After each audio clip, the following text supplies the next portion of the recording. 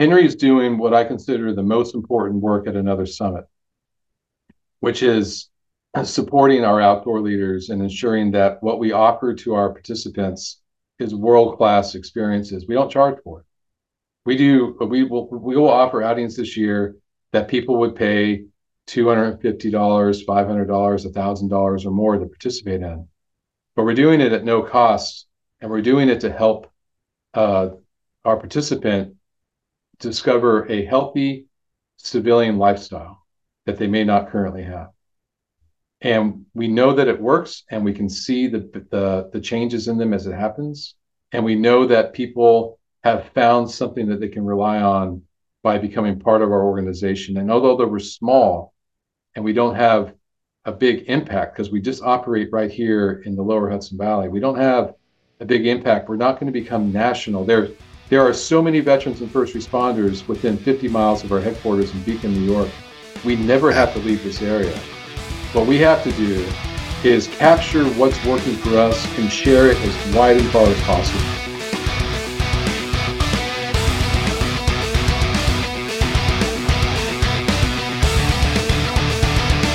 The bushwhacks were some of the worst days I've ever had in the mountains, or life, really. Whereas Panther Mountain is totally opposite. It's a mountain on top of a crater. I think the weather challenges on this incident were particularly difficult. It was really the development of New York State. Catskills were responsible.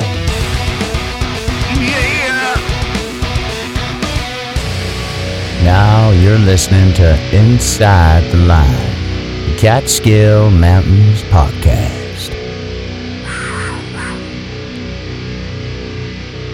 All right, welcome. We're back. I'm back. This has been a week. I haven't done this in a little over 2 weeks. It's pretty weird. Feels weird. So welcome to episode 109 of Inside the Line, the Catskill Mountains podcast. Tonight I have program director Aaron Leonard and Deputy Program Director Henri de la Vega from another summit. They're going to join me tonight, talk about their program that is all over the Northeast, and give you some insight on how they help out first responders and veterans. It's very awesome stuff. Henry's been on the show before, twice, and Aaron, this is his first time. So this is going to be a good chat. Great chat. Can't wait to chat about a bunch of stuff. So, guys, Devil's Path was voted number 10 of the most dangerous hikes in America. Did you hear about that? No, I haven't. I did not. This was it's I mean, it was from a weird little like online website called AZ Animals. I don't know why. But they were talking about the top 10 hikes and most dangerous hikes. Some of them I don't agree with because I don't think Angel's Landing is that dangerous. It's just only dangerous if you're stupid. But yeah, dangerous in certain conditions. Like correct. Tourist season. Correct. Or for the Devil's Path, maybe it's probably pretty dangerous in the winter if you don't know what you're doing. Correct. And that was number one. Angel's Path or Angel's Landing was number one. I don't understand why that. Apparently these people don't go to most places that are not popular. Number 5 was a place that I've been to before called the Buckskin Gulch. I really don't know why that's dangerous. It's completely flat. And it's weaving in and out of an amazing just gulch that goes on for a gully that goes on for 42 miles. Maybe it's just because you might get a little bit too far in and then you have to get out by dark. But, a bunch of different places like Camp Muir. I mean, I understand that it's both. You've probably been there, Henry. Camp Muir, maybe? Is that on the PCT? Yeah, I think so. I mean, do you agree with that one? Nah, probably not. so this person doesn't know maybe in the wrong conditions. Yeah. There's number 8 is the Kailua Trail, which is over in Hawaii. I agree with that because it's actually absolutely dangerous as heck because people don't realize that 11 miles plus you're walking on loose dirt that's on the side of a huge mountain. So, but number 10, Devil's Path. So, was looking at that, and the funny thing is am I looking at now? I don't know if they got the right photo. This photo doesn't look like it's on the Devil's Path, actually. Oh, wait, it is. But they said when it comes to naming the most dangerous hikes in the U.S., Devil's Path has an app that gets it. There's no shortage of rescues because of vertical climbs. There's been more rescues on Burroughs Range. And they say it's underrated, no shortage of hikers, elevation change over 8,000 feet. It's actually over 9,000. And yeah, and it's just I find it very odd that they would put some of those trails before that. I mean, have you both been on Devil's Path, like at least some parts of it? Oh yeah, I've done the whole thing. I think it's more like a Dr. Seuss trail. Because it's up and down and up and down. Is that? Yeah, it's out of control. I like it. Absolutely. Yeah, that's. I mean, I gotta agree with that. It can be like you said in the conditions, it can be dangerous, slippery, stuff like that. But you can fly on it if not. I've got to say, I'm surprised that the Presidential Traverse is placed below the Devil's Path. With Mount Washington on there, you'd think that they probably get a lot more rescues. They get like 2,000% more rescues on that. Yeah, or Presidential Traverse is number 13. And the funny thing is, not even I don't even see. Yeah, no Pemi Loop. I would have put the Pemi Loop on there before the Presidential Traverse Hmm. because I mean the exposure on the presidentials is pretty rad, but the Pemi Loop has just so many ups and downs and just craziness and you know I couldn't believe that part of it, most of it, actually all of it was never marked, right? Unless we got down on the I don't understand why they can't mark that. The Appalachian Trail section was marked all right, but definitely not as clear as a lot of the places we have around here in New York. Gosh, have you ever been on the Pemi Loop when it's raining? Unfortunately, I have. But you know what? I had a great organization that helped me out through that. And another summit, man, I cannot say more to have more better companions on that than you guys. Henry was on there and Mark was on there. Mark, I apologize. I know he doesn't listen to this, but I apologize for my I don't know how to say it. My assholeness, I guess. Every time he looked at me and took a picture, he was just like, I was just like looking at him like, don't do that. Don't do that. But yeah, definitely like in that, to be honest, I found the Devil's Path to be a little bit more difficult than the Pemi Loop because I feel like the Pemi Loop had grippy rocks to go up at least. They had some like limestone rocks that you could get some grip, whereas uh, the Devil's Path just has those slippery, flat shale rocks that you can Hmm. slip on easily. So I found the Pemi Loop to be actually very nice, but horrible You were condition. lucky to go with Mark. I have a great story of how we started doing this work together. I don't know if you have Ooh. time on this podcast, but You it's have a all pretty adventurous. the time on this podcast is the time you want to spend here. When you get started getting, you can tell whatever you want. Trust me, people love hearing it. But I don't know. That was a really crazy number 10. Yeah, I know it's voted all the time in top 20 at least in the most dangerous hikes. And see at number 10, that's pretty cool. Get some exposure, get some people in the Catskills, get some people in the mountains, make them appreciate it. So, we're talking of New Hampshire and Pemi Loop and stuff like that. Unfortunately, back 5 days ago on the weekend, or wait, wasn't the weekend? No, it was Thursday.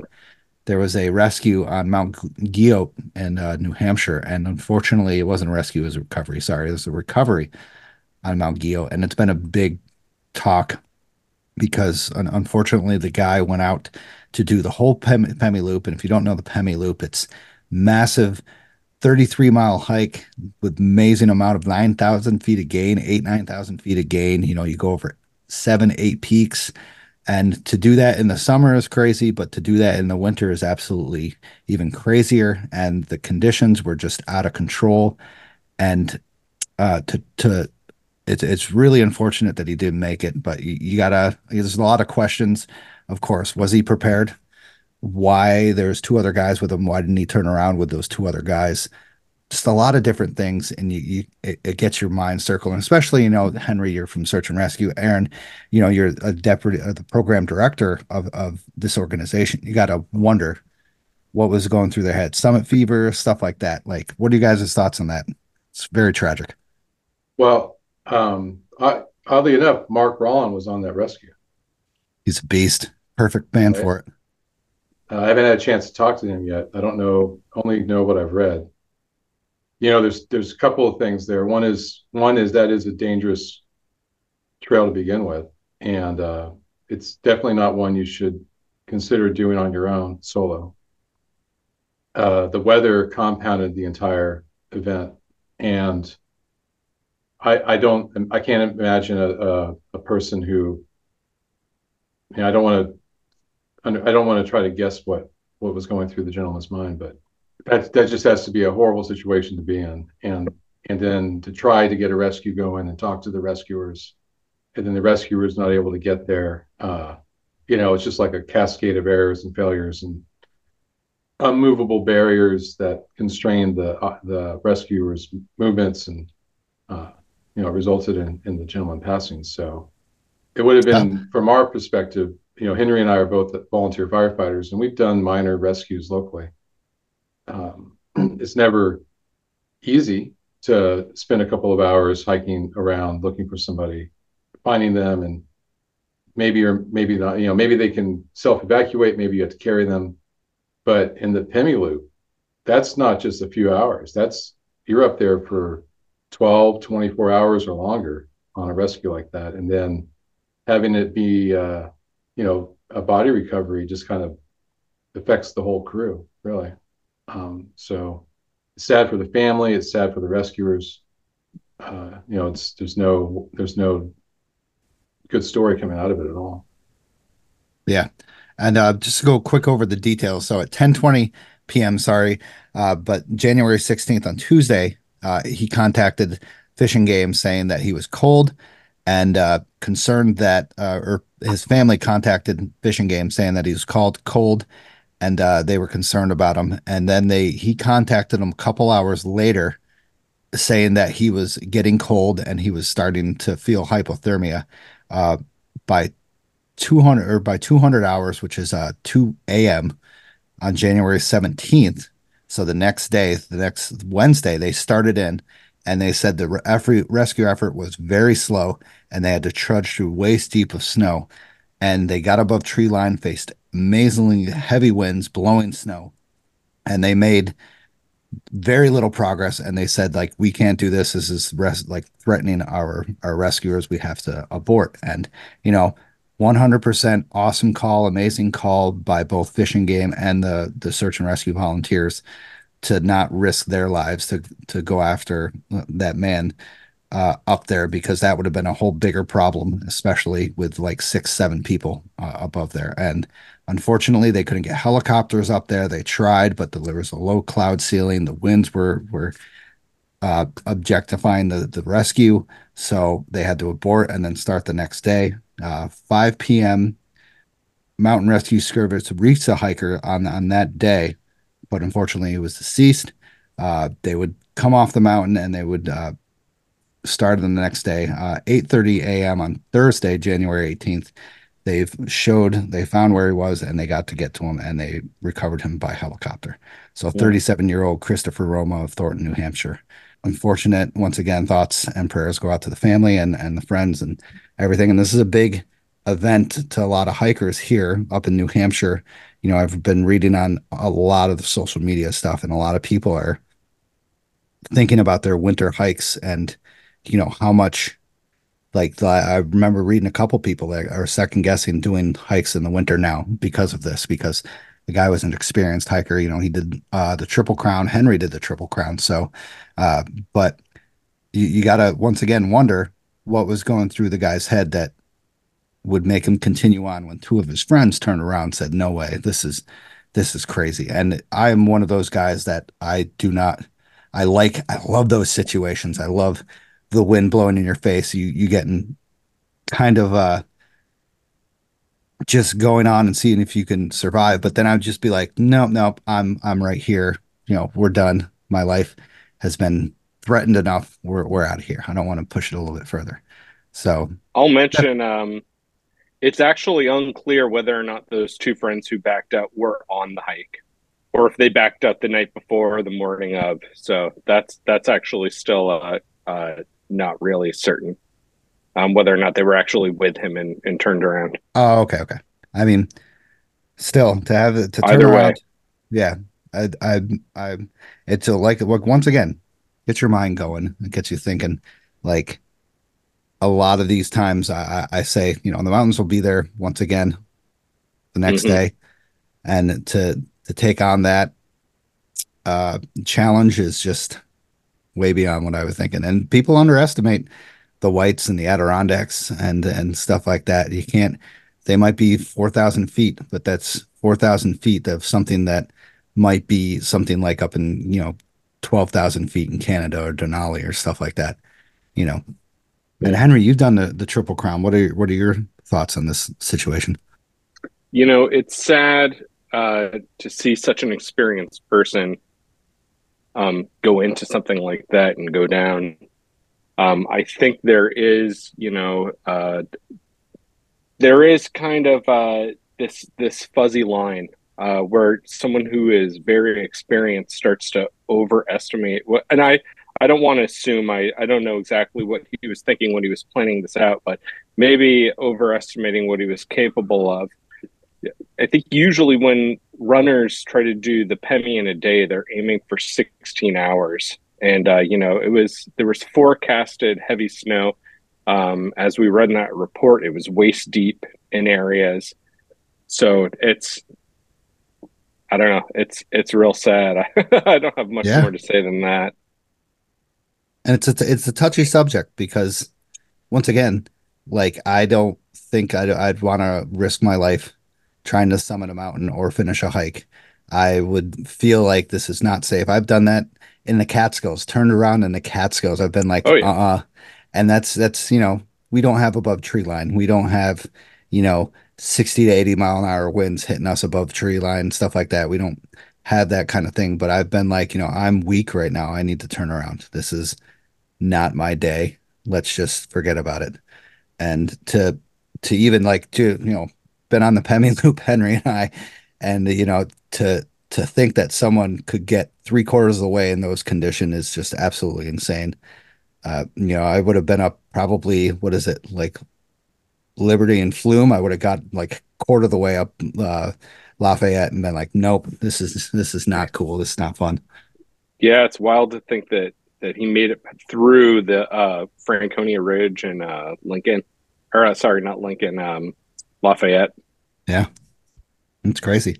So once again, everybody, once again, think about your gear in the winter. I know a lot of people on that listen to this episode probably already know their limits and stuff like that, but when you don't feel that, so in your gut, you have that gut feeling turnaround. It's definitely not worth it. The summit, especially if you have people to go home to, people that care about you and stuff like that. It's not worth it at all. But so one on the next thing, helicopter rescues trapped Kentucky hikers from snow and dangerous operation. It's really Hmm. weird to say Kentucky and snow.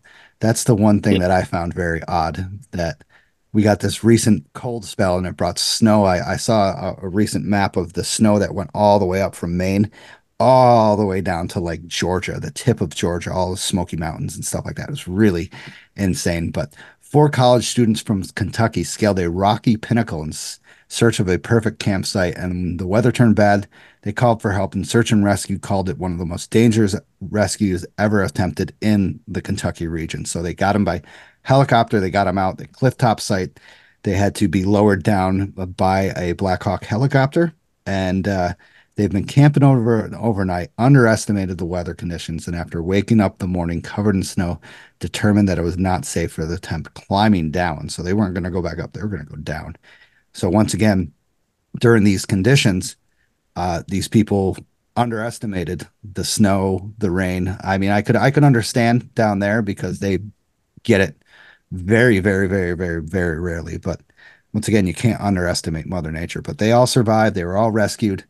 Just saying Kentucky and snow is absolutely crazy. You don't hear that every month. And rescues, hiker rescues down there. So, what's your thoughts on that crazy thing? I it's not just that one incident, but what I've seen over the years is an enormous number of near misses that are very similar. And usually it boils down to just lack of experience and proper planning. I don't know their situation either, but I have never had to go rescue somebody in this area that did not. They could have avoided the incident or the rescue. I think the worst one we saw was in the past few years was similar. It was a group of friends that, or a group of people that had met somehow. I want to call them friends. That certainly not after the rescue was over. They weren't very happy with each other, but um, they were doing a hike that's just, I can almost see it out the window of my house around this hill called Mount Taurus, and they got only 1,300 feet up on this hill that's in the Hudson Highlands, so it's south of the Catskills. And there's some fjord area here on the river, the Hudson, that has these majestic hills that pop up from the shoreline and just jump right up to about 1,400 feet. So they're beautiful hikes and climbs. Anyways, the weather was turning bad. It was colder than they had anticipated, I think, because they were not dressed for the weather. It started to rain. There was a thunderstorm rolling in. It got dark. They didn't have any lighting besides their cell phones. So you can imagine all the mistakes that were made by them at the very beginning, being not properly prepared for the weather, for it getting dark out. Definitely, it's a safe trail in most conditions until it's not, right? So they decided to walk towards the river. They ended up being stuck on a cliff, and we got to the base of the cliff around 9 p.m. and we weren't done with the rescue till around 2 a.m. They Wow. came really close to dying in just this little trail outside of New York City by falling off a cliff in a lightning storm, Wow. just because of not knowing where they were going, not planning for the weather, not packing appropriately, and so on and so on. So whatever happened with these folks that got stranded and had to be rescued by a helicopter, obviously they chose an aerial evacuation because it's probably safest for the rescuers and had the best chance of success for the folks that were up there. They were lucky they had that asset. That's not necessarily the case, right? Aircraft don't fly in bad weather. I got rescued out of the 100-mile wilderness in Maine by two rangers or two game wardens in a canoe because the weather was too bad to fly in the float plane. Otherwise, it would have been an easy rescue. And instead, it turned out to be 12 plus hours of real slow moving in bad weather in a canoe, and I had a busted leg. So, you never know what the rescuers are going to have to put up with if you don't plan properly and you call them and you ask for help. They're going to try to get to you, but those folks could have been trapped up there for a few days pretty easily. Yeah. And a lot of people don't realize the cost of the rescuers, that when they go out to rescue, what they have to go through, with the condition up in New Hampshire, they had to deal with that probably times two to get up through those crazy conditions. Because a lot of people don't know they have to haul the litter up there just in case. They got to haul extra stuff on their backs. They got to just trudge through all that. And then a lot of these people don't realize how difficult a carryout can be. A difficult carryouts with 16 people is still amazingly difficult. You got to switch every 2 to 4 minutes because you're tired. You're carrying 150 to 200 pounds. It's very, very difficult for the rescuers. Not only threatening for them, but tiring and exhausting and stuff to get you out of there. So that's the one thing that I wish people would kind of see more, is a little bit more of what, we're all your firefighters and search and rescue volunteers here, that they have to see behind the scene of how difficult it is to carry a person out or to help a person, how long it takes. That's the thing, how long it takes. It's not easy. I don't know. A lot of people don't understand that. Crazy stuff. Yeah. So last thing, we want to talk about, like, winter's coming in. So I have some secret winter tricks to talk about real quickly. So a lot of people have been talking about getting their spikes broken. So one thing that you should do is carry at least 3 to 4 zip ties in your backpack to zip tie those spikes. It usually rips off from the rubber, or your your little chain will break. Just carry a zip tie, zip it up temporarily for the ride home or something like that to get you back to your car. Or another thing that I found in the previous years when I was first starting is to tuck in my shoelaces so they don't get caught in the spikes of my other shoe. So I've done that several times of where I've been stepping and it got caught onto my spike and I freaking went face first into the snow and or on the ice and stuff like that. Had a really crazy bloody nose and stuff like that. So you guys got any other tips that you winter tips and tricks that you want to throw out there? Yeah, sure. A good one is heating your water at home before you throw it in your water bottles. Yep. You can bring it almost up to a boil to keep it from freezing while you're out on your hike. If you've ever made it up to a summit and gone to take a swig of water and it's frozen, it's not fun, especially in dry winter conditions. If you use a water bladder, remembering to blow the water out of the hose back into the bladder after you take a drink, even if you have that insulation around the outside, it will still freeze if it's cold enough. Awesome tips, Yeah. Aaron. I have put a chemical heater, like a hand warmer, in my food bag just to keep things easier to chew once it gets really Mm. cold out. Very, very nice. Very smart. Oh, I was going to say this might be something your listeners already know about, but checking mountain forecast before going out and getting actual forecasts for summit temperatures and wind chills rather than just checking the base or areas nearby. Yeah. Fantastic stuff. Yeah, the food one's actually very good because I've also been hiking and you got some of those gel packs you want to take and stuff like that. You got the Gatorade gel packs and you sit there and you're like, oh man, it's not frozen, but it's sitting there. You're like feeling like a tooth's gonna come out with the gel pack at the same time. So it's not very good tips and tricks. So awesome. Thanks guys for the shooting the shit with me. I always call it that. Sorry, Aaron. I can edit this out if you want me to for the organization if you want me to. We're going to be okay. Okay. So I'd like to thank the monthly supporters Darren White, Vicky Ferreira, John Comiskey, Jim C, Michael Bongner, David Mead, Matt Smith, and Denise Weiss. Thank you guys for supporting the show. Also, thank you to Outdoor Chronicles Photography. Molly from Outdoor Chronicles Photography specializes in adventure elopement and adventure couple photography in the Catskills, Adirondacks, and the White Mountains. She's an officiant for getting married and a license guide, but she is also a story maker. Molly won't just give you photos, she'll give you memories that will last forever. Don't hesitate to get a hold of Molly on all platforms. Also, have you ever wanted to learn more about hiking or backpacking, or even just brush up on some of your old skills in the backcountry? Check out Trailbound Project, a hiking and backpacking school. Scott and Joe from the New Jersey Search and Rescue Team have amazing backgrounds in wilderness first aid, wilderness first responder, and the Mountain Rescue Association, and they are there for you to learn old and new skills of hiking and backpacking. They teach first aid, compass, map and compass, many other skills that could help you and others while on their trail. Check them out on their website and all social media platforms. So, you guys having anything to drink tonight? Do you want the truth? Definitely. The crew, nice. A Spindrift sparkling water.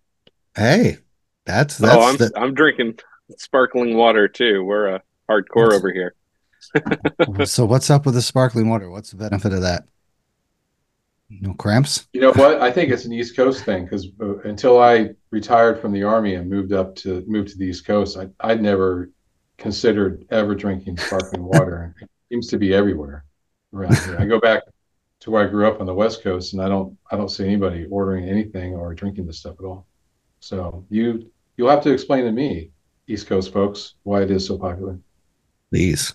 Definitely. And Henry, you had a crew, I'm guessing. Yep, yep, yeah. Nice. Pamplemousse, Nice. very Also fancy. my favorite flavor. Yeah. Oh, wow, look at that. Nice, nice. Because we spend so much time together. That's right. Well, that's good. At least you know each other. Just having actually Hilton Head Island rum and Coke. So my wife has been hiding. We went down the Hilton Head Island a while back and she's been hiding a rum and I found the rum. So I used it tonight. So she's like, I don't want to drink it because we don't know when we're going to go back. I'm like, oh, I'm going to drink it. Sorry. Yeah. So- Hey, there's a good reason to go back. Exactly. Exactly. So you guys been on any previous hikes lately that you want to chat about? previous hikes that I want to share. Yeah, local, whatever. Not anything in the past life, I guess, the past year. Sure. How about if Henry goes first? I'm always curious to hear what he's had going on. True. Oh, this Sunday I went up and did Bull Hill and the Undercliff Trail in Hudson Highlands State Park Preserve. That's an easy one for me. It's right in the backyard. I think I hit the trailhead about 45-second walk from my front door. Nice. My wife and I maintain part of that trail for the trail conference, so it was good to get up there and check on that. It's actually my first long hike I've done since a knee injury in the fall, so it was on doctor's orders. Get out there and Nice. start working it.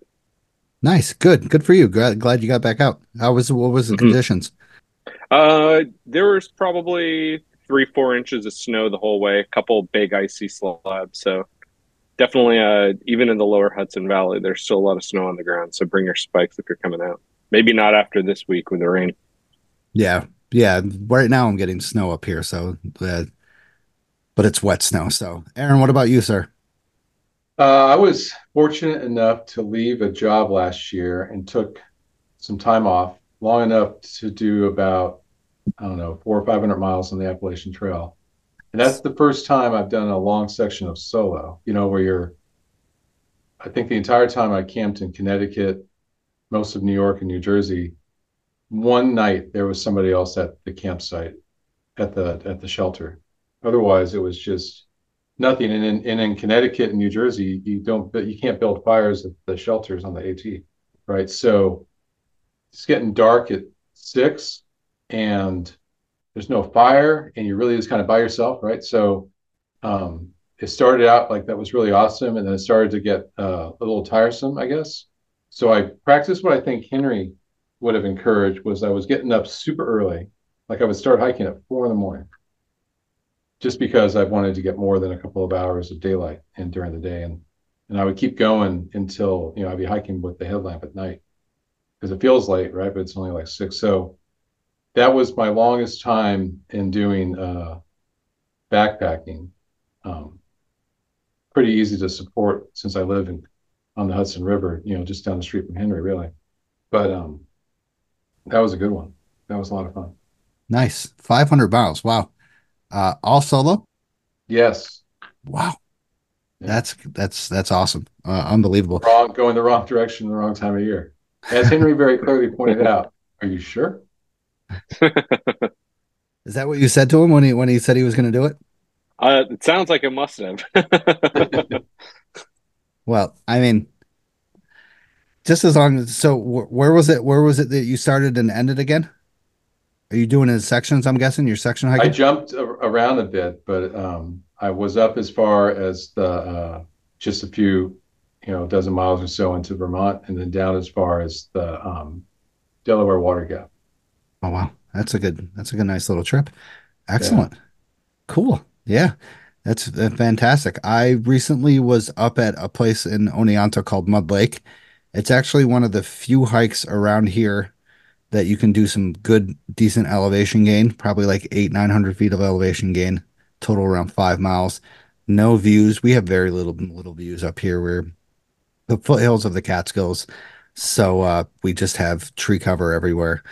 But beautiful snowy day. We got a couple inches of snow that day, and I decided to just I wanted to be out there in the snow and the wind and stuff. It felt great.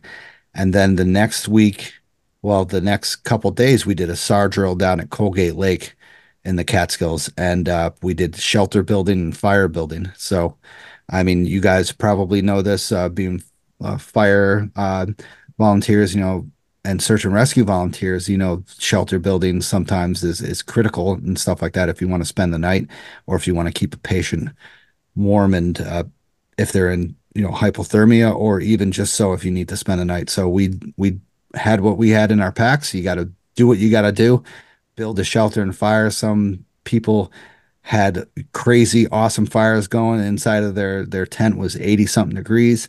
Some of us, had it like good old 60 degrees, stuff like that. Perfect when you have you know, a blanket or something like that. And then, once we started getting our fires going and tents going. All of a sudden, those huge, I don't know if you guys got them, but the crazy squalls hit. And, we got like 2 inches in a matter of an hour and like, 30, 40 mile an hour winds constant. So it was perfect day for one of those type of drills to where you have to find a spot to have where the wind is exactly perfect to where it will not go into the tent to suffocate your victim with the smell of the smoke and stuff like that and choke him and stuff like that, but you have the projection of the wind to blow that hot air into the tent. And it was a really cool drill. And the way home was actually a very scary drive because there was like 3 or 4 of those squalls. And usually it takes me an hour and 20 minutes, and it took me about 2.5 hours to get home because of that. It was amazing crap that happens. It was a great drill. So, It's yeah. a good test of your shelter building skills too. Yep. Straight up Yeah. tarp and just plastic, like painter's sheet of clear plastic, 2 mil plastic. And I was lucky, they gave us all different coordinates, went around and we set up where we had. I was lucky. I had a couple down trees, so I got nice twigs to start the fire and then big branches to get the fire going. But those branches were so dried out that, every 2 minutes I'd have to go get more firewood and just Yeah. keep going and keep going. Bigger you get, but still they would burn so quick that you're just like, wow. And you don't realize how much like firewood you have to go through when it's that cold and you want to keep it that warm inside your shelter. And it really like makes you think in the winter, like, man, this is like some of the stuff that the Rangers would have to do. I've heard stories from the Rangers and stuff that they have to keep a person overnight on the top of, Wittenberg Mountain or stuff like that, with a fire that they'd have to keep them warm and stuff because of, hypothermia or a broken leg or stuff like that. So cool stuff. Yeah, it's a great reason to add a saw, just a little saw to your winter kit. Yep. One of our guys had like a knife that was probably a good 3 or 4 inches, and it had like a 2 inch saw on there. And it's just like interesting. It was just like amazing, huge knife that had every sort of bit whatsoever that you needed. So crazy stuff. So gonna do a little weather forecast real quick for the weekend, but all the week we're supposed to be getting this is recorded on Tuesday, so Wednesday, Thursday, Friday, rain. Not like too much, but a decent amount that'll cover that snow and make it a complete sheet of ice. Saturday, it looks like a high of 36 with a little bit of light snow at the nighttime. And then Sunday, a high of 34. Wind chills getting down into like the mid 20s, stuff like that. So everything's going to be a complete sheet of ice. Bring your micro spikes. Highly doubtful you'll need snowshoes, but put them in the car just in case, or pack them on just to test your like strength. And but once again, it's just crazy weather we're having. No snow, rain, ice, and stuff like that. You get snow for a week and you feel good, and then all of a sudden you get crapped on once again in the Northeast. Northeast is the most unpredictable place in the world. It's crazy. All right. So I'm gonna hit the sponsors and then we'll get on to the episode, all right? Sounds good. All right. So is it time for some new gear hiking in the Catskills? Say no more. Camp Catskill in Tannersville has all your hiking needs. Footwear, socks, moisture wicking shirts, freeze-dried meals, Catskill merchandise, and more. They have all the essentials for your hiking needs. Located in Tannersville and online, check them out at campcatskill.com. If you want stickers, stop here too. Also, if you're ready to hit the trail, make sure you take the scenic route. Scenic route guidings are here to help you with your goals, big or small, like Marcy or Slide or the Lone or the Sewards. Check out Scenic Route Guiding and Gear Rentals on Instagram and Facebook for more information. Also, if you mention the podcast, you can get 10% off. Use the code MountainLine. Also, check out Another Summit, a nonprofit program that leads outdoor adventures and activities for veterans and first responders for free. Activities like walking or hiking or even backpacking and paddling trip. Check out anothersummit.org for more information and dates on future events. You guys are putting pressure on me. That's why I messed that up. You guys are putting pressure on me. I think you did a great job describing the surface of a mission. I got to come up with a new one for everybody because it's starting to get old. It's starting to get old for me, so I can imagine people that listen to this. But so let's get on to the guest of the night. Let's go. So tonight I have Aaron and Henry here from Another Summit, a nonprofit organization that has been sponsoring the show for a while now, and they lead outdoor adventure and activities for veterans and first responders for free. Amazing program that I learned about back in July of last year or June of last year. And Henry also told me about that when he was on, when he talked about the Triple Crown as well. But I got deep into it when I went on the trip with them for the Pemi Loop back in June of 2023. And it was one of the craziest days, 3 days of my life. And but one of the most memorable times of my life. So great to have them here. So welcome to the show, Aaron and Henry. Great to have you here. Thanks for having us. Thank you. Yeah. So why don't you give a little background about yourself? Aaron, let's go first. Sure. So Aaron Leonard, I grew up in the Bay Area of Northern California, just north of San Francisco. Spent really very limited time outdoors as a teenager. I enlisted in the Army, though, when I was 18, and I retired when I was 46. So I spent 27 years in the military. I was an artilleryman when I left, plenty of times around the world, especially after 9/11. And as I was leaving the military, a few years out from that, I had a chance to do a 1 week outward bound for veterans expedition in Minnesota, out of Ely, Minnesota. It was a dog sledding trip in the Boundary Waters. And I was just blown away by this thing called Therapeutic Outdoor Adventure, which was the type of program they run for military veterans. And I started doing that work with a nonprofit in New York City called Project Rebirth. They actually were a filmmaking nonprofit that captured the entire rebuilding of Lower Manhattan using 14 35 millimeter cameras, time-lapse photography for 10 years. And they followed 9 people for 10 years to capture their recovery after the 9/11 attacks. And that's a very direct connection to the military, especially my experience, my time in, and anybody else who joined after 9/11. That was a catalyst for a lot of change for us. So they were interested in creating a outdoor program.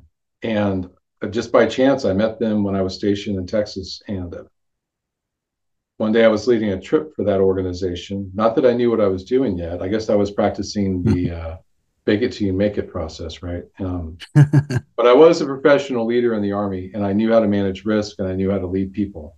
So it wasn't hard for me to lead a bunch of soldiers that were stationed at Fort Bliss, Texas, out by the far western edge of Texas on a week-long backpacking trip in the desert. And that one experience made me decide to retire and then figure out how I can do work in this field, whatever that was. And that led me to today, where 10 years later, I'm running Another Summit, and the opportunity to work with Henri and all the other great folks that are part of our team. Awesome. So thank you for your service, by the way. Amazing. 27 years, right? Yes. Wow. What was your ranking again? And so I started out as a private, and then 10 years into my career, I went to OCS and became a lieutenant. And when I retired, I was a lieutenant colonel. Nice. Wow. Awesome. Amazing. Once again, thank you for your service. And once again, we'll be talking more about Another Summit. And I thank you for that service as well, because that's very important to first responders and veterans, please. So, Henry, what about you, sir? You've already been on here 2 times, so keep it short. Come on. No, I'm just kidding. Yeah, I'm the opposite. I got started in the outdoors at a very young age. I went through the Scouts, so it was a big part of my growing up. When I went to college, I kind of backed off from it for a while and moved up from where I was in Florida to New York. And that move was a little tough on me, and it was going back out into the outdoors that really helped me adjust to being up here. Long story short, I got more into backpacking, eventually hiked the Appalachian Trail, Pacific Crest Trail, came back from that and decided I really wanted to make it a part of my life to help introduce other people to the outdoors and share that healing that I was able to get out of it. And that's when my wife and I got licensed to guide and started taking people from the city out, mostly in the Hudson Valley. fast forward, I did the Continental Divide Trail, came back. I moved up to Nelsonville, where I live now. And after the search and rescue that Aaron had actually talked about earlier with the hikers in February who were on that cliff, I'd read that in the newspaper, and a few people had sent me articles, and my wife and I were like, "Oh, this is something we can actually help with. We have the skills to assist in these kinds of rescue missions." So we contacted the local fire department, which is where I met Aaron, and which is how I got to Another Summit. All right. So once again, you just said you didn't say the Triple Crown though, Henry. Come on, you got to say that you've done the Triple Crown, not Oh, just the okay, yeah, PCD. I mentioned all the trails. I did the Triple Crown. I did the Florida Trail. I've probably got 12,000 plus miles of backpacking under my feet. I stopped keeping count. I'm not a big numbers guy. Awesome, awesome. But So we this, are. We love to talk about Henry whenever we can. well, I mean, you have rights to brag, both of you. So I would be bragging about that stuff. So amazing backgrounds in both of you. So the combination of both. So Aaron is the program director, and Henry is the deputy program director of Another Summit. You guys want to chat really quickly about Another Summit?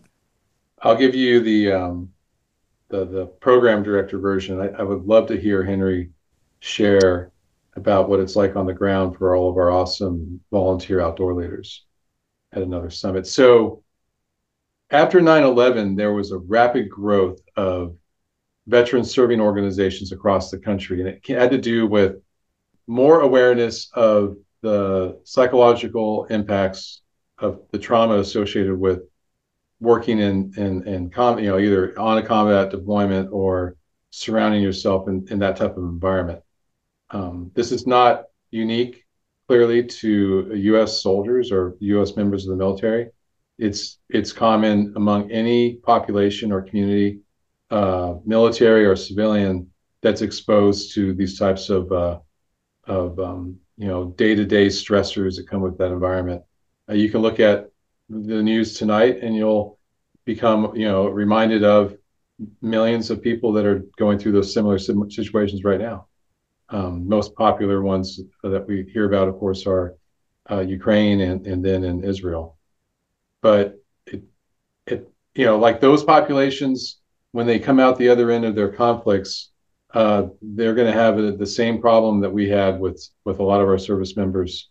And this has been going on since the beginning of civilization, we feel. So here in the United States, we have the opportunity to leverage some of our wealth into using these unique modalities to help alleviate some of the stress that comes with post-service experiences. So you've come out of the military, or you've left, or you're still in perhaps the military or the first responder community, maybe police or fire. In those communities, you have this regular exposure over time to traumatic events. You can imagine the daily life of a police officer in a high stress area. It's going to be constant stress all the time. And you're not, as a human, that stress will just build up and builds up and builds up. And a lot of folks can get into these unhealthy habits to try to self-medicate, or they could start to experience post-traumatic stress symptoms or signs. They can go into depression, anxiety. They might have suicidal ideations, all while they're still in the service, and definitely when they get out. And the role that I wanted to get involved in was somebody's left the military, or they've left the first responder community, and they're trying to transition into this new civilian lifestyle, which I did myself. I lived through this myself. I had all of the signs and symptoms of post-traumatic stress. I struggled a lot with my transition.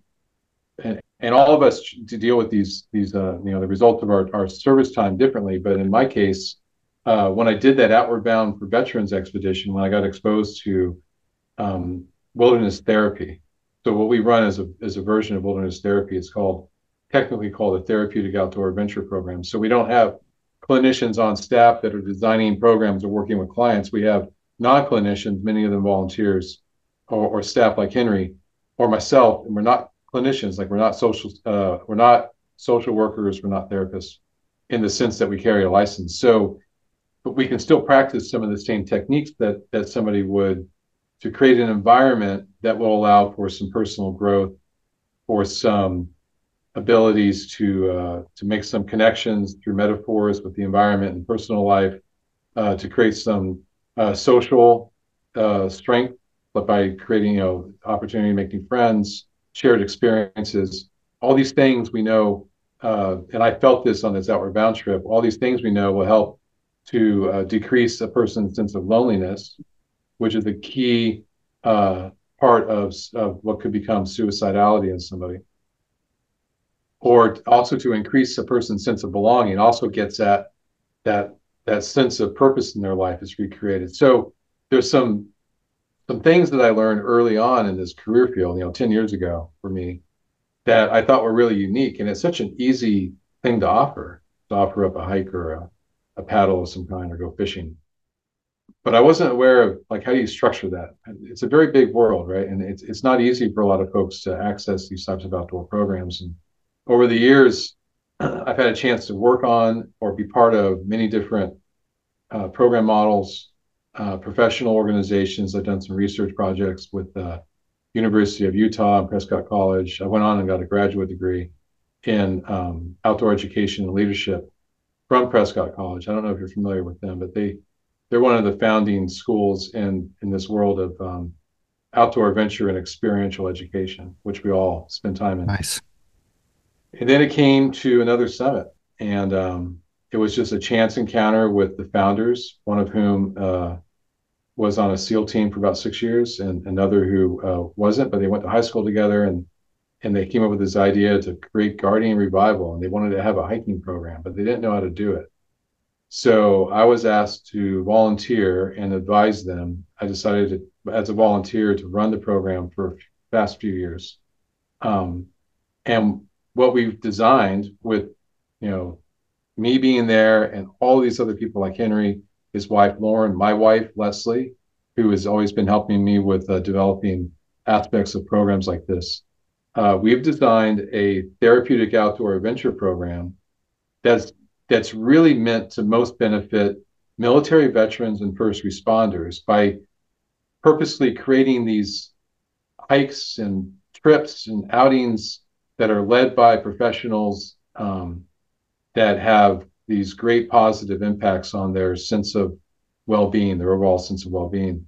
So from where I work at the organization, I've been able to influence a lot of that program design, creating the opportunities to help us receive some funding from private sources, knowing the community that we're working with, because I am a veteran and I am also a first responder. So I can have a voice in both of those communities and encourage the partnerships and I understand the little things, like the average age of the veteran community is 65.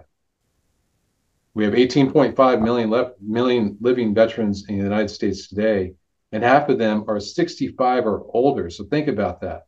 This is not an outdoor program that's meant to be a bunch of fit people going up to the top of a mountain. This is offering a chance to just sit outside and go bird watching, or do a walk around a pond, or learn how to fly fish. Doesn't have to be physically challenging every time we go outside. Rethink the idea of what an outing is. Prioritize making it as accessible as possible for marginalized communities, for people who don't have access to transportation, for people that don't have any mobility. Like creating the same type of outdoor experiences that you would give to a fully fit and able-bodied participant, but make it so that any age and any physical ability level can participate. So that was my approach to this whole thing. It's going to have a therapeutic outcome. It's going to be accessible to everybody. It has to be well funded. It has to have full-time staff. We can't rely solely on volunteers. We have to grow to be a professional outdoor program. We have to be recognized by the state of New York. We founded and we currently run the New York State Outdoor RX Coalition, which has over 200 member organizations. Wow. And we advocate for change in policy and legislation that makes it easier for veterans and to get outside, right? To access our public lands and our public waters. So we're working from the top down and from the bottom up all at the same time. We're partnering with the VAs. We're partnering with any veteran serving organization that's in our area. We belong to the right coalitions. we publish research in academic journals that we perform right here in New York through our company, right? So Wow. we're hitting this from all these different angles at my level and with the people that I work with in my larger collaboration efforts. But the work itself, the most important thing happens on the ground. It's that interaction between the outdoor leader and the participant. That's the priority at all times. That is the number one thing on our list. And we brought Henri on board because we needed somebody to spearhead the relationships that we have with our volunteer outdoor leaders, our paid outdoor leaders, any contractor we hire, the trips that we design. Like somebody has to design the actual outing. Somebody has to pick the trail that maybe is not the devil's path, right, for the retirees. So, Yeah. we had it when I met Henri and his wife Lauren, who are both triple crowners, and I was like, what? Because I knew what that was. A lot of people around here don't. I said, Yeah. there's no way. I like to say there's fewer triple crowners than astronauts. I don't know if that's really true, but it sounds really good, right? So when I met Henri, I Yeah. told all the guys at the firehouse, I'm like, you don't understand what these two have done. But the gentleman that founded our trip, he's a SEAL. He didn't know what triple crowners were. I explained it to him, and it's like, yeah, they're like the SEAL Team Six of the backpacking community, right? Nobody does that. The mental discipline it takes to do that much time on a trail is unbelievable. And not to mention the physical, the discomforts. Henri and Lauren were sold to me as soon as I heard that. I met them, I talked to them, and then on top of that, they're great people to be with. So real cue for us. It's almost like it was destined to hire Henri. Henri's doing what I consider the most important work at another summit, which is supporting our outdoor leaders and ensuring that what we offer to our participants is world-class experiences. We don't charge for it. We will offer outings this year that people would pay $250, $500, $1,000 or more to participate in. But we're doing it at no cost, and we're doing it to help our participant discover a healthy civilian lifestyle that they may not currently have. And we know that it works, and we can see the changes in them as it happens. And we know that people have found something that they can rely on by becoming part of our organization. And although we're small and we don't have a big impact because we just operate right here in the lower Hudson Valley, we don't have a big impact. We're not going to become national. There are so many veterans and first responders within 50 miles of our headquarters in Beacon, New York. We never Yeah. have to leave this area. What we have to do is capture what's working for us and share it as wide and far as possible so that this recently born community of veteran service organizations that are working with veterans and in growing numbers, veterans and first responders can learn from us and what's working for us, just as we learn from everybody else in the industry of what's worked for them in the past. So that's what I'm doing at another summit to help this thing work. And I think Henry's got some really good things to say about what it's like to work on the ground. He's the one that's out there in the field most often. Yeah. So Henry, go ahead. Oh, that's a hard act to follow. Nice work, Aaron. Tough. Well done. Yeah. So I think one thing I want to underline is these events are meant to be fun and they're meant to be educational. I think Aaron said it really well. Not every single hike that we're throwing out there is a PEMI loop. And we offer, really intro level hiking classes for people who are first starting to get into it. Something that's worth mentioning too is that the bulk majority of the programs we offer are also open to friends and family of first responders, so that and veterans. So if someone is a little bit nervous about getting out there and trying something like this for the first time, we welcome them to bring in someone they know to make it a little bit more comfortable. We offer anywhere between 4, 8, 16 trips a month, depending on what you're looking to do. This year, we're doing weekly canoe trips. We have fly fishing trips, hiking, backpacking, multi-day canoeing. And I think something that makes our program really powerful is the staff that we have. And the people who lead these trips are trained trip leaders who are either volunteers or staff. And I think there's just as much power in going out and experiencing one of these trips as there is in actually being the person to lead them. And we encourage members who join us for trip after trip after trip to step up and go through some training and become a trip leader themselves. So there's opportunities not just to get out there, learn something new, enjoy the camaraderie of being in a group in the outdoors, but also being able to step up into a leadership position and actually share some of these experiences with other people. Yeah, being not I'm not a veteran. I'm a first responder, but the organization is so important because of the camaraderie. Um, Being on that Pemi loop with people that I had no clue about, I've only met Henri, but there is a relationship that have with them now that I feel connected with them. I chat with them, stuff like that. And to have that again, Aaron, once again, I wasn't never in the military, but if you leave the military, you leave some of the people that you've been with for life that you think about every day, stuff like that. And you might chat with them, but you might not never see them again. You get hooked up with another summit, you'll meet your friends that have been in the military, friends that have first responder, friends that have been in the same situations. And now you have people that are just like you, and you can connect with them once again, not through combat or through saving somebody's life or something like that, but on a little more adventure where you can connect and you can feel safe. And you know, the camaraderie is just absolutely amazing that I went through. I was a kind of like a lone ranger on that one hike because I was a search and rescue volunteer with a bunch of military people, firefighters and stuff. So, but just I felt the connection, and this is very important for our first responders and for our veterans because you need people to talk to. You need friends. You need outdoor activities. You need something to keep you occupied. If you're having those, like you said, Aaron, those thoughts or something like that to keep you out of that mindset. And this is absolutely, when I learned about this, I thought it was absolutely phenomenal. So amazing for you guys for participating in this, as well as, doing your volunteer work and your, uh, your military service. So amazing. So what about, so another summit is part of Guardian Revival. What's Guardian Revival? That's another cool thing that I learned about. It is. It is. So Guardian Revival was founded by two young men who grew up in Carmel, New York, Alex and Chris, Alex Othmer and Chris Watkins.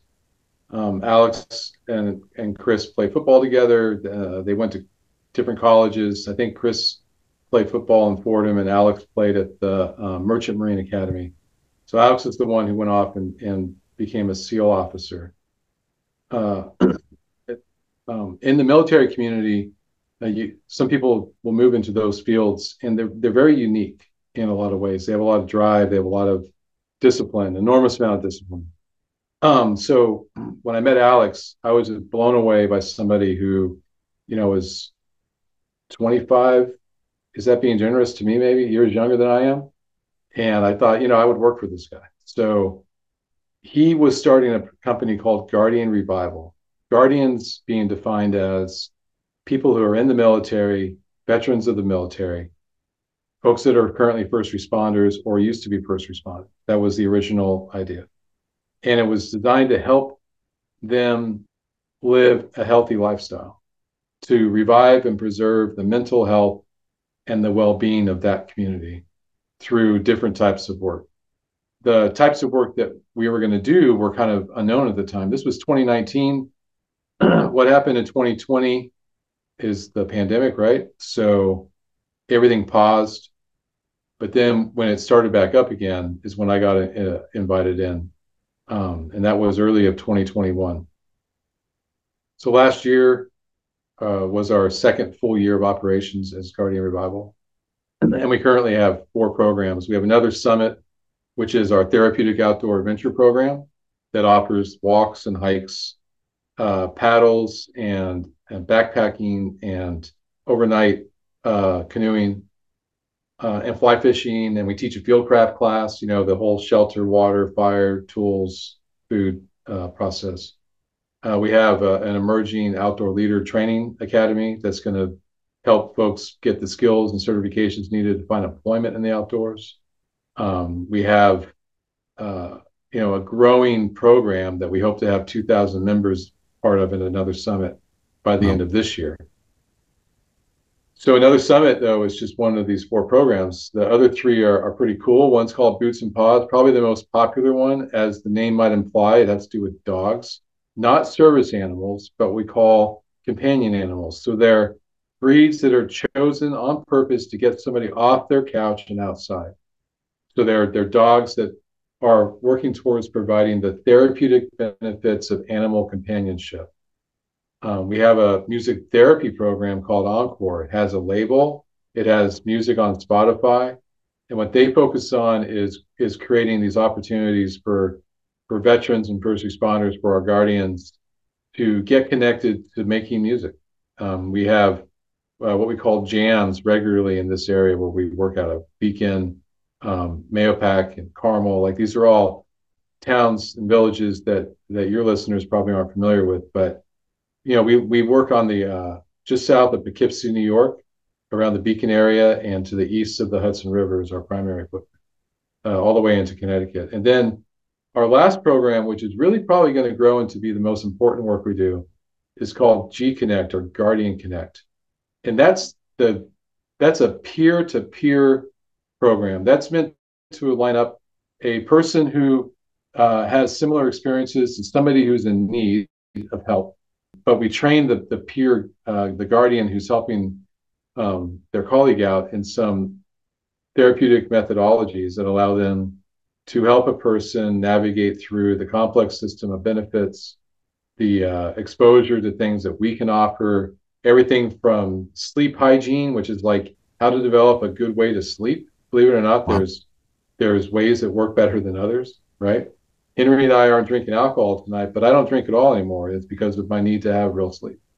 And I found that alcohol does nothing but interfere with my ability to process my past experiences at night. So they just don't go away, right? You learn things like that through programs like G Connect. We have all sorts of opportunities for anybody of any age who is a guardian, in that case, to be connected with folks in this community, to get them out of their house, to get back involved with the social life, to get them the health care they need, to identify what different types of therapies might be beneficial to them. So those are our four programs: Another Summit, Boots and Paws, Encore, and G Connect, all of which are very well described on our website, and we are open for people to join, to sign up and be part of this. Wow. That is so versatile, all over the place, for to help people out, to help our military people, first responders. That's amazing. I'm definitely want to look into different programs of that, just to hear about it, just maybe get them on the show and talk about it, because it just sounds so cool. Boots and Paws, G Connect, that's absolutely fantastic. So check out Guardian Revival, another basically the leader of another summit. So diverse, all over the place, with the help of our veterans and first responders. It's amazing. So this idea came from one guy. What was his name again? Two gentlemen, Alex Othmer and Chris Watkins. Awesome. And they connected just because of their experience and stuff like that, and found out that this would be a great benefit for our military people and the first responders. Awesome. That's absolutely phenomenal. So how do you think, from your perspectives, being in the military and being a first responder, Henry, how does this help out people with these situations? I think, like we spoke about before, getting out and having the opportunity to be with like-minded people, doing a healthy activity, expanding your interests, learning something new. These are all great ways to work on your own mental health, and they're great things to share with others as well. With your firsthand experience of being with an Armed Summit, how do you see what do you see that helps them out? Yeah, I think getting out there, teaching people new skills, and giving them the chance to learn something new and spend time with others is really what we're trying to get at. getting that, like I said, when being on that hike with you guys was just getting to talk, to hear the talk to different people, and just seeing the smiles and stuff like that, even though we were having rough days, was was phenomenal. And helping each other out, being friends for each other with not even, knowing their first name for, 5 minutes and stuff like that. It's really fantastic. So, Aaron, what about you? How do you, in your perspective, how does this help out the veterans and first responders? Well, for those who participate, there's a clear impact, a positive impact on both their psychological and their social health. But I've I've learned to approach this also from a point of view of barriers that folks have to access to our parks and public lands, especially in this region where we work, where we're just surrounded by these beautiful places you can go. And through other job I had in the past, I was able to work in New York on a piece of legislation called the Outdoor RX Act, and it resulted in a study that we conducted in New York to examine barriers that military veterans face when accessing New York State parks, public lands, and waters. And we found that a lot of the barriers were due to just a lack of knowledge or a lack of education, not having the confidence in what people perceive as the need to have this great outdoor skill, not understanding that they don't have to drop a couple of grand on equipment at REI before they can stay overnight in a state park, not understanding the great educational programs that the New York State Department of Environmental Conservation offers, right, around fishing education or wildlife education. The benefits already in place for the veteran community. Most of us can get free lifetime access to all state parks if they carry a disability rating of 40% or greater from the VA. So just that lack of knowledge and my experiences in other parts of the country has convinced me that one of the things another summit can provide is education. We can teach people how to do the simplest thing: go to a state park that has no fee to access and walk around a pond, and do that with your friends and family, because that's what we want people to do. We're not asking people to join another summit and then go on all of these outings with us. We just want them to come to one and just learn one thing. Like, you can do this on your own, right? You can bring your kids out and do it. You can bring your friends out and do it. You don't have to go on a trip with us. If you want to learn how to fly fish and then take your friends fly fishing, or go by yourself, we can teach you how to do that. You can come to a couple of classes with us and you'll probably be okay. Your confidence level will go up. Plus, you'll learn how to use the DEC website to find public fishing access. Until you learn how to do that, it's a barrier, right? We can teach you how to use public transportation to access some of the best state parks in this area just by catching a train ride out of Grand Central. We have we have over 200,000 veterans who live in New York City and an unknown number of first responders. So, 500,000 people easily that we're reaching into the city to get them out up here, and show them how they can do it without having to drive. Because a lot of the older folks in particular, they're not driving, right? How to create an outing inside an urban environment. You don't have to go into the backcountry to be outdoors.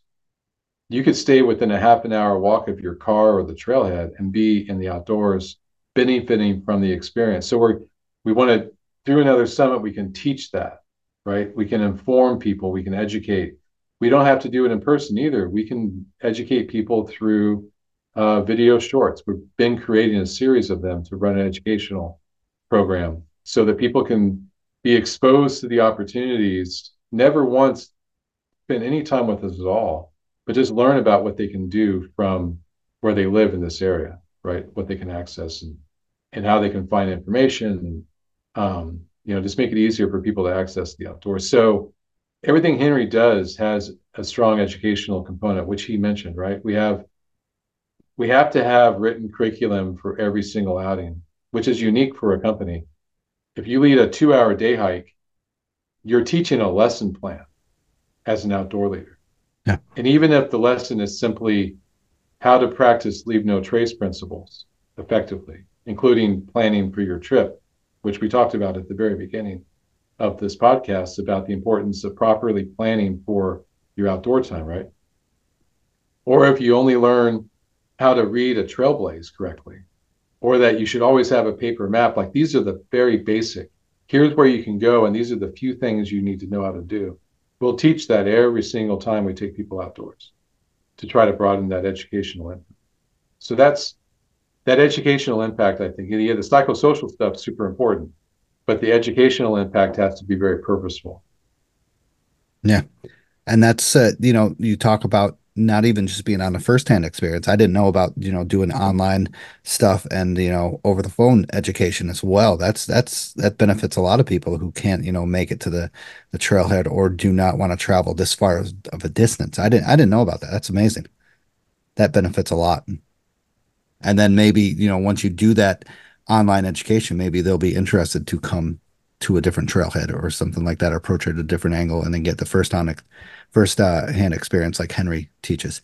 Henri, you want to chat about your, first your on hand experiences about another summit, what you have seen from the impacts that you've done with your trips and such? Yeah, I think that I feel like a broken record here, but No. the we have a little trip log that we pass around after we do our multi-day trips for people to sign, and we hear the same things that we see written in that after day long, single day outings, is the sense of camaraderie and joy that comes out of spending time outdoors with a group, even strangers, like you mentioned before, is something really powerful for people. And that's not just the guardian community, but also the friends and family that are coming out and experiencing time with each other. And I think something that I've loved about guiding in every aspect, whether it's with another summit or on my own, is taking someone who maybe they signed up for something and they weren't quite sure they were going to be able to do it, and having them go through the motion, slowly building up confidence and walking off the trailhead with a new sense of accomplishment that they were able to achieve a goal that maybe they didn't think was obtainable before. It's a really powerful thing to watch someone go through, and it's a powerful thing for them to go through as well. Yeah. Yeah. And that's, being there, like I said, when I was with you guys with the Pemi Loop and we had 2 days of rain, it was crazy, disgusting days, kind of miserable. Everybody had their head down and stuff, but we still connected. I felt at the end of the hike, we were, hugging each other, saying, let's keep in touch, giving each other names, giving each other, emails, stuff like that, connecting. And, I had no clue who any of these people were. I knew who you were. And then just over 3 days, being with you guys made that connection. And now, I'm in touch with a bunch of these people, and my mind, is always just like, oh, I wonder what these guys are doing. Would they want to come on a hike with me or something like that? Or would they ever want to do that? And to get, your mind going in that way, not just for me, but for somebody who's been through some, military experience or, first responders, some of their experiences that they've had, to get their mind off of that and be to travel, to get away from all that thought of what they possibly have been through in the past, is a huge impact. And then, taking them out in the wilderness, and then, they might, like me, being 40 years old, it's crazy how fast, bird watching has caught up to me. Like, I'm just like, oh, is that a bluebird? I'm like, oh my God, to have somebody like be like, look at this right over here. That's a thrush. Do you hear that sound? That's a thrush. And they're like, what are you talking about? And then all of a sudden they're connected to bird watching. They're it's crazy. And you guys offer that really, really well in all these different organizations, not just like hiking, but like you said, paddling, backpacking, bird watching, walking around a pond, going around a local park. It's awesome to do it. It's an amazing organization. I don't know. I have so much to say, but I don't know how to say it about this. This is very helpful for the people that need it. And I wish we could reach out more. That's why I'm doing this, is I want people to hear about this. I think we need more of this in our country. I'm hoping you guys agree with me. Mhm. Oh, absolutely. Yeah. And a lot of people like help out, reach out to your veteran first responders to tell them about another summit or guardian revival or any way to get outside, because a lot of people don't know that outdoor therapy is very, very helpful for almost any human being, and they don't understand it until they do it. So it's crazy. Aaron, your firsthand on experience with the military. How did you get into being outdoors and stuff? Was that the military introduced you to that, or something else beyond that? A lot of people assume that if you're in the military, you're like in a movie, that you're running around in the woods, or if you deploy into a place like, when I was in, we would go to Iraq a lot, um, that it was just explosions and bullets flying. But that's not the case. The reality is that there's a lot of different ways people serve this country in the military. And you might be, an enlisted sailor on a submarine, or like one of my daughters is a medic or was a medic in the Air Force. And her one deployment was to Guam, to an air base. Like, they're in the military and they have their own experiences, but you're not really necessarily spending any time outdoors, not the way that we would. And I did a short couple of years with the light infantry division back in the early 90s. And we did spend a lot of time in the woods, but we did it in platoons, and we carried rifles, and we slept in a foxhole. I mean, when's the last time any of us here dug a 6 foot deep hole to sleep in? That'd be Never, weird, right? never.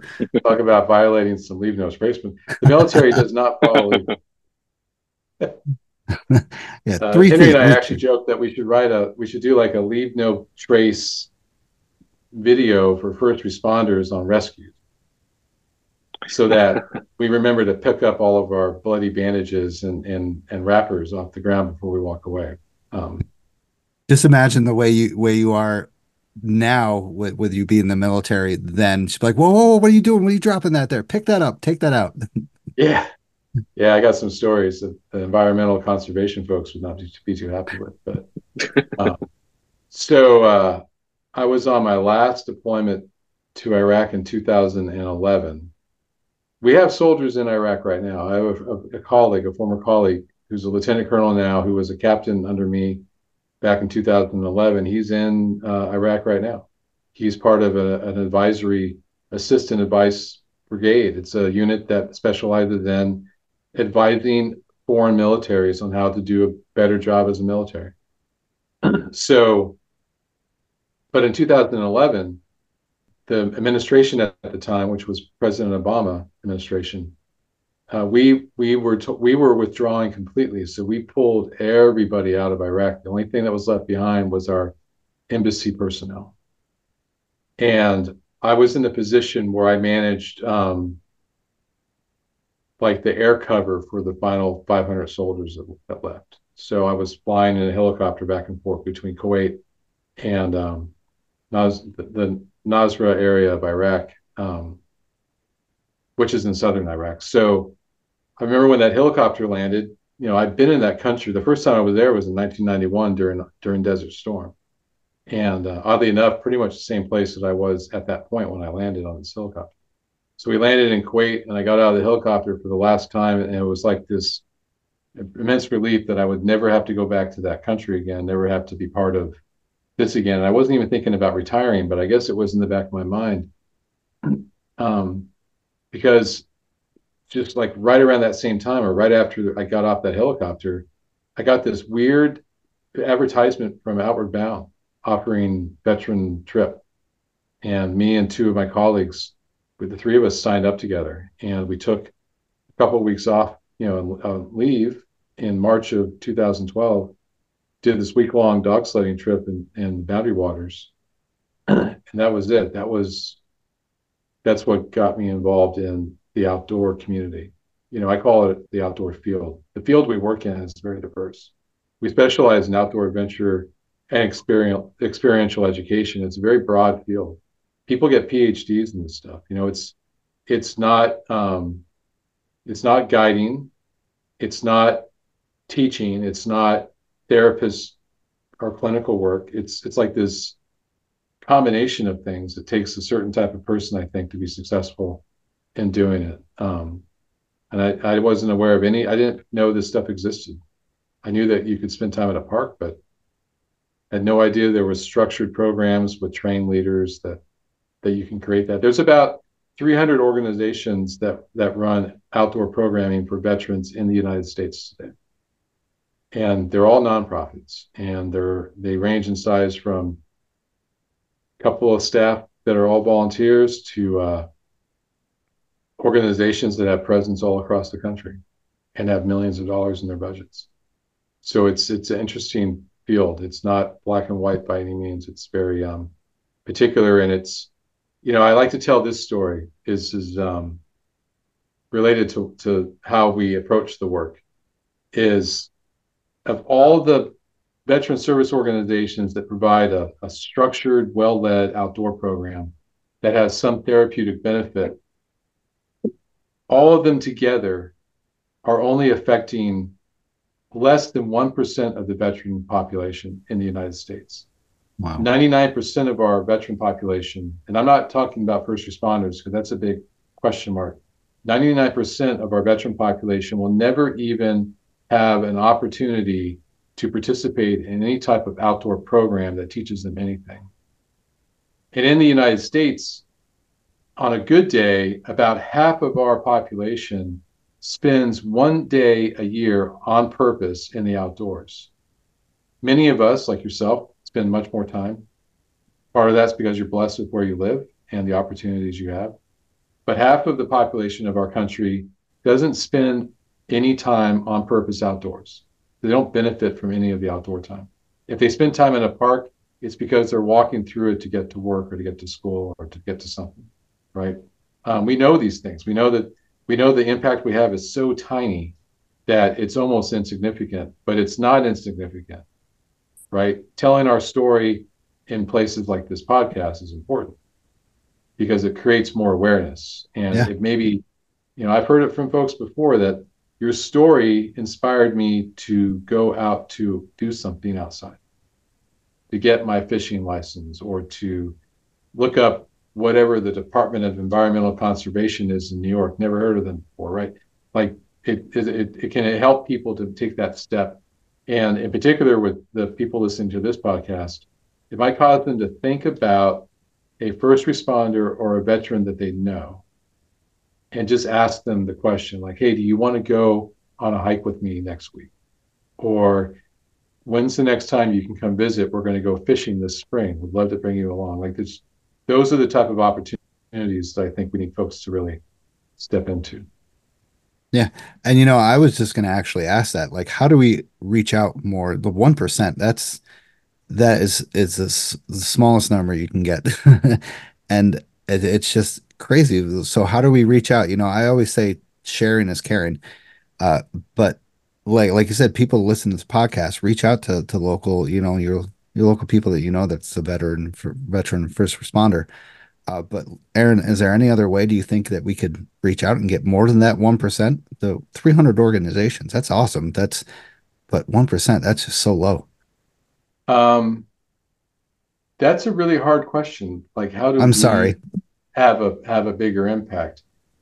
I can tell you this. A couple of years ago, there was a piece of legislation at the federal level called the Accelerating Veterans Recovery Outdoors Act. And it's something that with my previous employer, I advocated for in a number of places around the country with a lot of other folks, and it got passed into law. And about the same time, the Trump administration signed an executive order creating free access to all national parks for veterans. And, but it wasn't permanent, but now it is. So now we have a permanent free pass. Anybody who even served a day no longer has to pay access to federal parks, right? Wow. The Accelerating Veterans Recovery Act turned into a study. There's currently a federal task force co-chaired by the Department of Veterans Affairs and the Department of Interior, that's examining how to make it easier for veterans to spend time outdoors. But that's just the veteran community. None of that work has to do with first responders. Veterans are blessed in that they're very well organized and they have the Department of Veterans Affairs to lean on.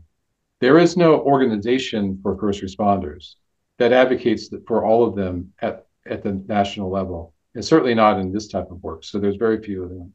For us, we're trying to create that opportunity in the state of New York through the Outdoor RX Coalition to advocate for first responders to have things like easier access to park passes, or access to educational programs, access to knowledge through their different associations.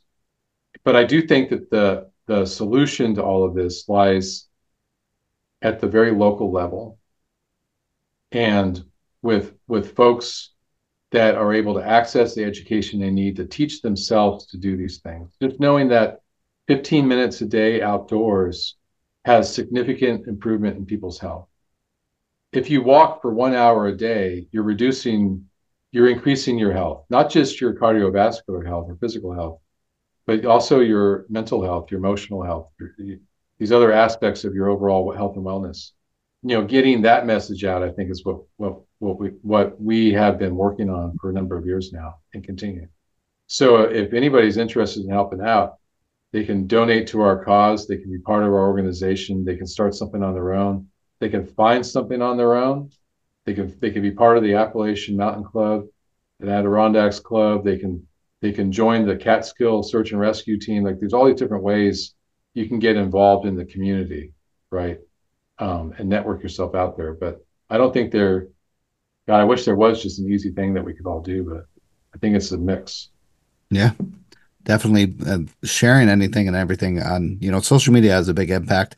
It also has a negative impact and stuff like that, but definitely sharing it on social media and however you can, word of mouth, whatever, makes a big impact and could connect one person and that connect another person, word of mouth. It goes all over. So spread the word, let's just say. So Henry, you have anything to add about that? No, I think Aaron said it better than I could. He's so professional. He's very good professional speaker. This is Good spokesman. I was gonna say the spokesman of another summit. It should be that too. And I can't catch a fish to save my life, which is why we That's a have lie. Henry. It's a lie. It's a lie, Henry. Yeah, I've seen this guy catching fish. I tied the flies for him though. So last fall, we did a 2-week thing up in the Mount Katahdin area. And I was like flying support. And I parked my RV on what was that river? What's the river, Henry, that goes by A-Ball? Why am I drawing a blank? I don't remember. At the Black River? No. Pemagosset, I think. No, I hate to mispronounce it. So I apologize for anybody listening who knows the answer to this. You can email it to me through our website. So I think the Passamaquoddy. it might be it. Okay. Anyways, it's a river that has Atlantic salmon that run up it.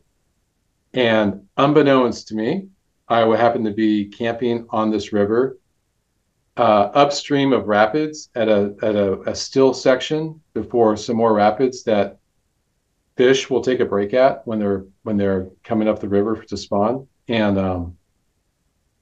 I was catching salmon. Like, I could not put a fly in the water without pulling a fish out. It was just unbelievable. But I was alone.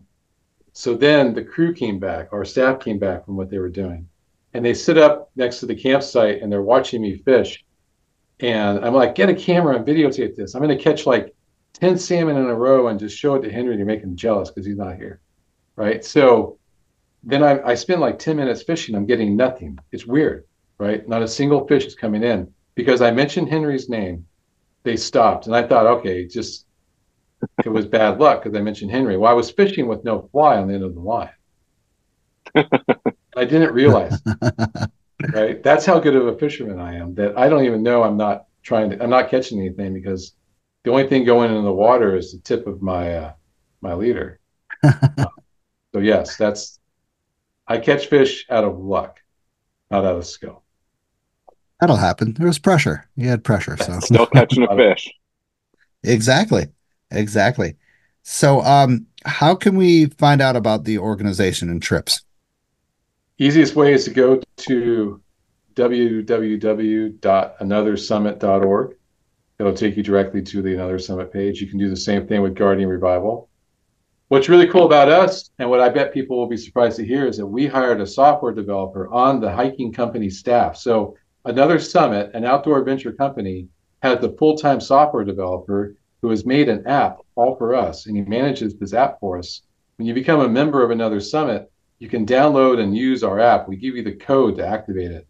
And the phone app connects you directly to everything we're doing. You do not have to open up an email or look on a calendar. You just have to open up your app and see what's going on and sign up right there on your phone, which is a really cool way for our members to get involved. But step one is by visiting our website. It's a real simple process to join. Everybody's allowed to join. You don't have to be a first responder or a veteran.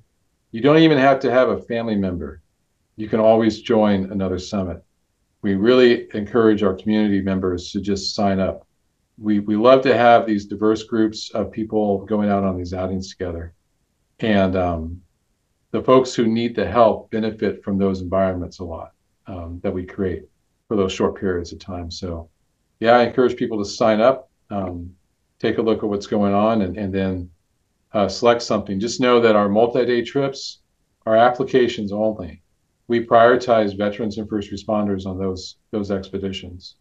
So if you want to join and try to get on one of our multi-day trips and you're not a veteran or first responder, just be patient. It might take you a few tries before you get accepted. Henry, you want to add anything to that? He said it all once again. Mm. It's very smooth. I'm actually on those both the I signed up on online and then I have the app. They're both awesome stuff.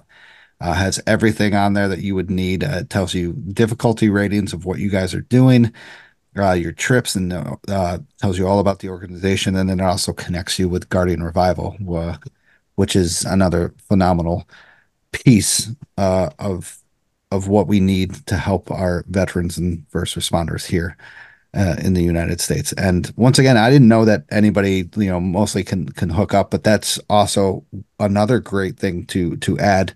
If you hook up with the organization, you're not a veteran or first responder, getting that exposure to, like-minded people that love the nature and outdoors could give you another benefit or another friend that has that experience and could take you and teach you more. Like you said, education is key. Um, just like somebody pointing out, like I said, a bird just like over there, just will spark your attention and get you going and then get you hooked on that and get you away from everything else. And like, Henry has done and Aaron of what you have done, gone out in the outdoors and got connected to the outdoors. What I've done, got connected to the outdoors, and now we're all hooked. And we want to spread this love that we have of the outdoors to other people and then get them connected and then get them on their way. So I will amazing. throw a pitch in if you don't mind. Go right ahead. So on the app, you can see who the outdoor leaders are.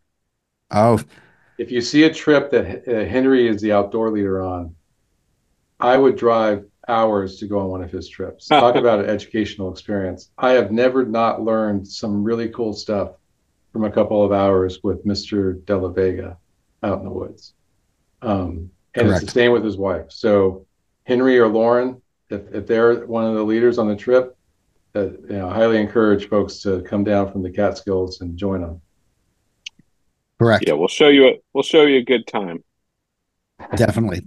Hudson the Valley, Catskills, anywhere. Henry is there, and he's going to teach you so much stuff. He did it on the Pemi Loop, especially when he firsthand went onto my blisters and helped me out with my freaking, I don't know how many blisters I had, 8 or 9. I'm pretty sure it was. It was many. It was many. Helped me out and get me We at the end of that hike. we That fixed was your right up though. it was amazing. And the one thing I wanna say is, why doesn't Mark have a picture on there? That's disappointing. Got to get a picture of Because he Mark. used to be a Green Beret. Okay. All That's a right. joke. Oh, not. But you got to get a picture of him on there. It's his worst time. I got to see that. I did get a nice picture of him, and I'll tell you what, if you look back there, if you check again at the end of this week, I'll promise you there'll be a picture of Mark. He's a beast. I gotta admit, that guy is a beast, and to have him be with him firsthand, he knows his shit. That's all I gotta say. And to hear about him on a search and rescue team, I would have like the most confidence that I would be rescued by Mark alone. Like, Well, I don't want to embarrass him, but if you search his name and use the term Silver Star at the same time, you can read a really cool story about him. I will definitely do that. I gotta read that because I messed with him so much on that hike and it was so much fun. Awesome guys. So thank you for joining me tonight. One last question. Post hike brews and bites. After going out for a hike or a backpack or anything, what do you suggest you get to have or eat or drink around your local area? Go ahead, Henry. You can steal it. No, I came up with another one. We're arguing over who would get to pick the Mexican place, but I'll say in Beacon we have a great restaurant called Meyer's Old Dutch. So if you come up to hike in the Hudson Highlands, which if you haven't, you should. It's really a beautiful park. That's a good place to get like a classic smash burger. I'd say close to on par with Mama's Boys. Or Mama's Boy up there in Tannersville. Nice. I'll connect that. Aaron, how about you, sir? Juanita's. Juanita's. Super Perfection. awesome family, runs a great Mexican restaurant. And my go-to is always I've eaten a lot of burritos around this country and down south in South America, Central America. And Juanita's is number one on my list. Clear easily. So you're a big Mexican fan. Were you both big Mexican fans? Oh, I love some Mexican food. You want to know where the excellent tamales. You want to know where the best Mexican food that I had was ever? Up in Maine. Yes. Maine. Yep. I've been I mean, I haven't done crazy. I've been all over the United States, Utah, down in Arizona. I used to live down in Arizona, California. I had one of the best burritos ever when we were going to Portland, Maine one time for a friend's wedding. And it was just like, I was blown away. It was just amazing. So there's one in Maine and then one down in Arizona, of course. Arizona. This was like a really weird dive bar, but it had the greatest Mexican food. So I'll have to check out Juanita's now. Juanita's is in That's Cold funny. Spring. It happens to be right near a trailhead up into the Hudson Highlands State Park. How do you spell Juanita's, by the way? Juanitas. Ah, okay. That I was trying to find it and I was just like, what the hell is that? Awesome. I will plug those into there. And anything you guys want to say before we end the show? I think this is an awesome podcast. I'm glad that we're a sponsor. Yes. I have to. Thanks for having us on. Anytime when Henry came forward to me about you guys sponsoring the show, I was just like, that's absolutely phenomenal. I'm definitely all for it. And I'm proud to have you guys as a sponsor. And I'm proud of what you guys do because it is definitely needed. And I want to spread the word of this organization as much as I can. And I think anybody and everybody should share this episode to help out our veterans and first responders. So please do. So thank you for joining me tonight, you guys. Really appreciate it. Once again, thank you to whoever is listening to the show still. 109 episodes in. Crazy. Thank you to the monthly supporters and the monthly sponsors. Thank you to Another Summit. Really appreciate you guys sponsoring the show and for doing what you guys do. And please keep it up. Let me know if I can do anything more to help as well. And thank you for everything. So have a good night, guys. Good night. Hey, thank you. Hey everyone, I just want to thank you for listening to the show. If you enjoyed the show, subscribe and throw down a smooth review on Spotify, Apple Podcasts, or any podcast platform that you use. You can also check daily updates of the podcast, hikes, hiking news, and local news on Facebook, Instagram, Instagram, Twitter, and the official website of the show. Remember this, you gotta just keep on living in the Catskills, man. Livin. Wicked, wicked, wicked, wicked.